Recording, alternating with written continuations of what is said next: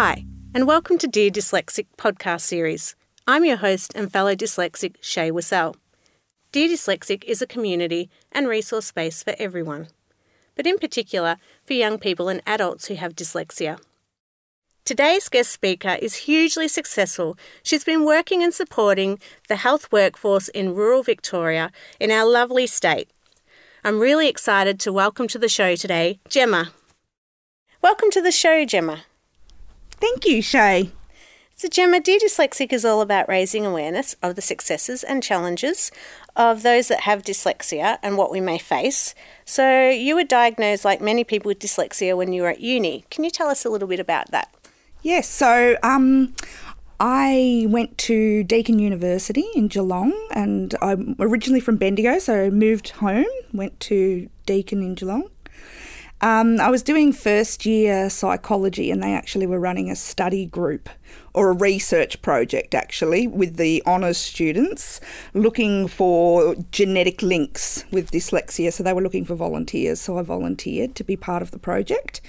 Where they said, yes, I was dyslexic, and they also needed my father to do a certain amount of tests as well. But he actually didn't end up doing all the tests for various reasons. But that's when they first identified that I had dyslexia, yeah. So your dad did some of the tests with you? He did some of them, not all of them. How did he go with that? He actually had a worse result than me. So, and I don't know whether that was then him being discouraged from doing the rest of the results, because I think his generation very much so see it as a poor result or a poor performance, when that's not really what it's about. It's about a diagnosis. So it was interesting. Sounds interesting. I don't know how my dad would go. Yeah, I just think it's that generational where it's misunderstanding around why they're actually doing this research into dyslexia and genetic links, etc. How did you feel when you were diagnosed? I felt relieved, actually. Relieved because I was struggling in my first year of uni. So I think I had certainly used mechanisms to survive through school with dyslexia. And when I got to university, I lost a lot of those support networks because I'd moved town, I didn't really know. And university, academic writing is a completely different requirement to what I was at the level of doing in year 11 and 12. So I was really struggling, and it was great to at least know that there was a reason instead of blaming myself for it, thinking, oh, university's beyond me, I'm not that smart. But I that was as far as it got. In the sense of seeking help afterwards, there wasn't that aspect. So when you were doing your studies, you didn't get any help afterwards? No. Was there a reason? Was it because there wasn't anything, or because you just thought you could do it on your own? I chose to do it on my own, and within 6 months I had actually dropped out of university for the first time because I was failing so badly. Took 6 months leave to sort of work out why, how had this happened. I thought it was more so just having transitioned from moving home, and but now that I look back, I know it was just that I hadn't sought out the support that I needed to be able to. I understood the concepts, I understood the assignments. I was internally quite confident that I knew what was required of me to complete this degree. But when it came to putting pen on paper, or, well, back then it actually nearly was pen on paper, or typing, I couldn't convert what I knew onto paper. So you had 6 months break and then you went back? I did. And what changed? Because you finished this one, didn't you? Yes, I did. So I finished my Bachelor of Arts, and I did a double major in communication and literature. I think the biggest key for me was also choosing subjects and units that I actually have a passion for. So communications and literature are both my areas that basically motivate me to want to study. So because of that, I just put all my energy into, I just had to work harder. I had to work harder all the time. Literature is a tough topic. See, well, because you get to be creative. So a lot of the pieces are creatively written. So my creative pieces that I'd submit, without, sounding a little bit arrogant, I'd always get distinctions, high distinctions, and I could do them within 48 hours and they'd be done. Yeah. And I'd get amazing results. It was the pieces that were analytical that I could spend 4 weeks on. I could read every piece of research in the area and I would still struggle. I would still come out with a credit, pass, maybe credit. It's funny you say that, because when I was at school, after I got diagnosed, I went back to my secondary school and said, how did you not pick it up? And they said, but you were such a great writer. You wrote such amazing creative stories. And I said, yeah, but that was where there was no structure needed. Shay, that is exactly the point. So it's really interesting that how well you did in that area. I would have thought it might have been hard reading the text, because some of the literature you have to read can be hard. Well, see, I found I could just let myself go in it. When I was reading the text, I wasn't having... So when I was reading the novels or the literary pieces of work, I could let my mind just go and escape what I was reading, whereas when I was reading, say, for my communications, a book around globalisation, I knew I had to really concentrate in case I missed anything. So it was something in my, obviously, to do with dyslexia around the way my mind functions and works. So did you put any supports in place when you did your second time round? No. No? Again, no? No. So my only supports I have in place are my family. So my sister and my mother, who I force to read every single one of my assignments. And this is why the next time around, now that I've just recently finished my graduate certificate, my sister said to me, you are never, ever, ever to study ever again, because I can't handle it.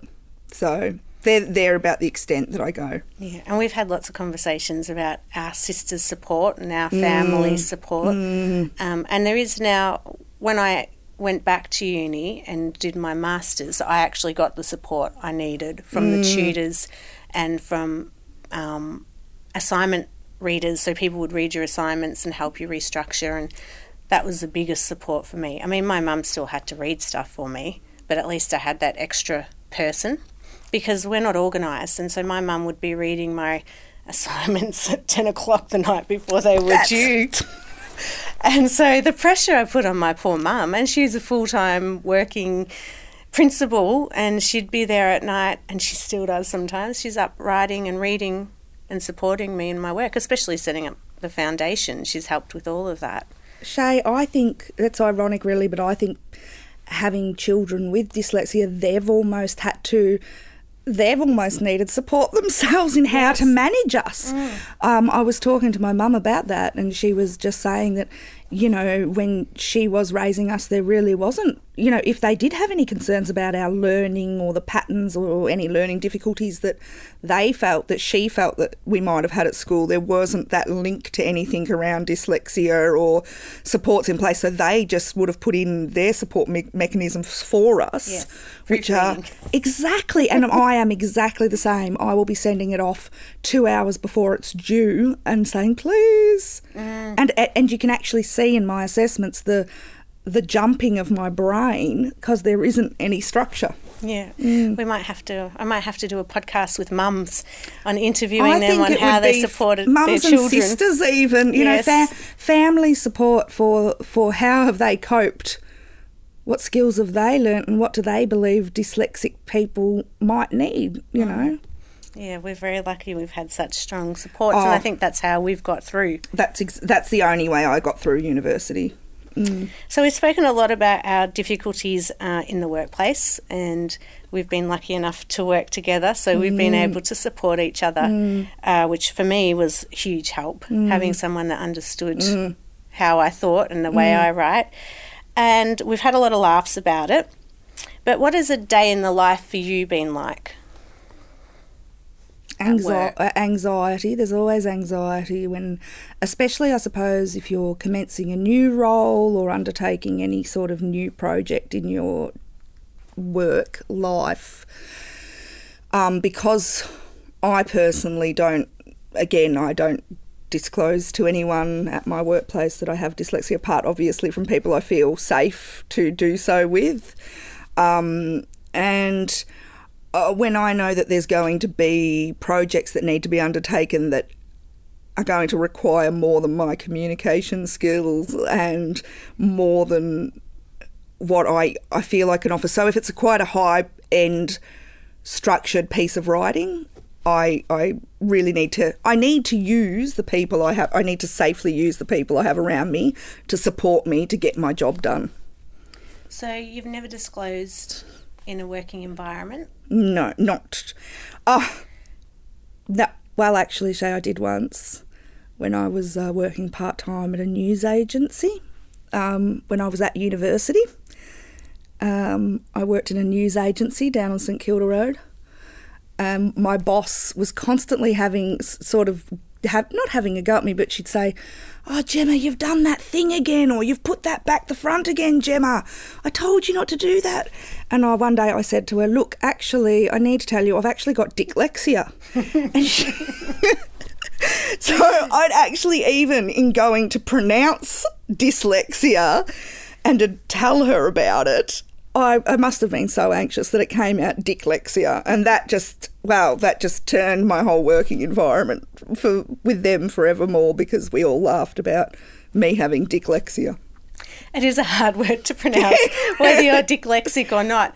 So even just having Dear Dyslexic as a website, sometimes I think, why did I do that? Because just spelling it can be hard. I still spell it wrong. Same here. Even when I was emailing you my bio around dyslexia, I had to keep looking up and there's certain words I'll never be able to spell, like anaesthetist, just can't get my head around it no matter how many times I spell it. And it's things like that make life really difficult at work sometimes, because if you're working in an area where you have to spell anaesthetist every second day, after a while it's like banging your head against a brick. Well, why can't I learn this word? And it's like a barrier in your head. You struggle. So once our podcast goes up, you will be somewhat, I was going to say naked. Naked's not the right word, but exposed. Exposed to the world, and people will know. So how do you feel about coming out? I guess we can say I've interviewed other people I've interviewed, and they've said, our friends won't come out about being dyslexic. They don't talk about it in their workplace. So you will have come out. I know. How do you feel? Oh, I've just tried the old dyslexic system of blocking things. Just block it until the worst happens. It's called a denial. No, look, I did, in all honesty, I did think about that. And I guess, do you know what? It's the same feeling I felt when I was at university and they did the study group and said, yeah, you have dyslexia and, these are the steps you need to take. It's the same relief sort of feeling and going, it's okay. Yeah. Well, I've had a number of jobs now, and I think all of them I've ended up disclosing, because I have more anxiety about not saying it because I don't want people thinking I'm dumb. Because in my graduate position, that was the thing. Well, if we'd known how bad you were, we wouldn't have hired you, and why can't you write this, and why can't you spell those words, and you're a speech pathologist, what's wrong with you? So now the anxiety of not telling people so I don't get called dumb and I don't have an expectation makes me feel much better, and then I can get help if I need it in the workplace. But not everyone's responsive to it. I agree, Shay, but I think what you're saying, the reason I'm agreeing to do this is because exactly what you're saying, what you've just said then, there is a stigma around being dumb. There were so many times throughout school and university, and still to this day at work, I think, am I just dumb? Is it just that I'm dumb? But I know in my mind I get it. I know. And I think it's really important to talk about it and probably to disclose so that people understand that there's a reason that you do things the very special way that you do them. And that's the way I like to think. I like to think, you know what? I just do it in a special way, and it's not right and it's not wrong.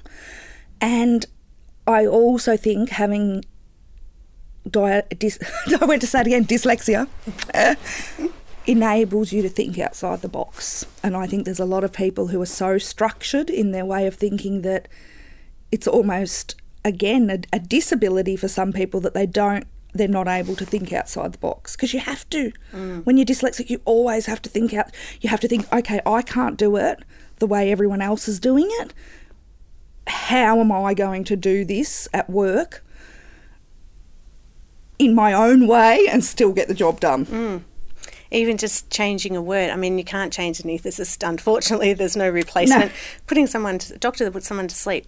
But having to just think of a different word if you can't spell it. Just the simplest of things. Yeah. So do you think the workplace is set up to support people? Do you think that's why people aren't disclosing, because of the fear of discrimination, or do you feel that it's talked about much at all? No, I don't think it's talked about at all. I actually don't think people take it...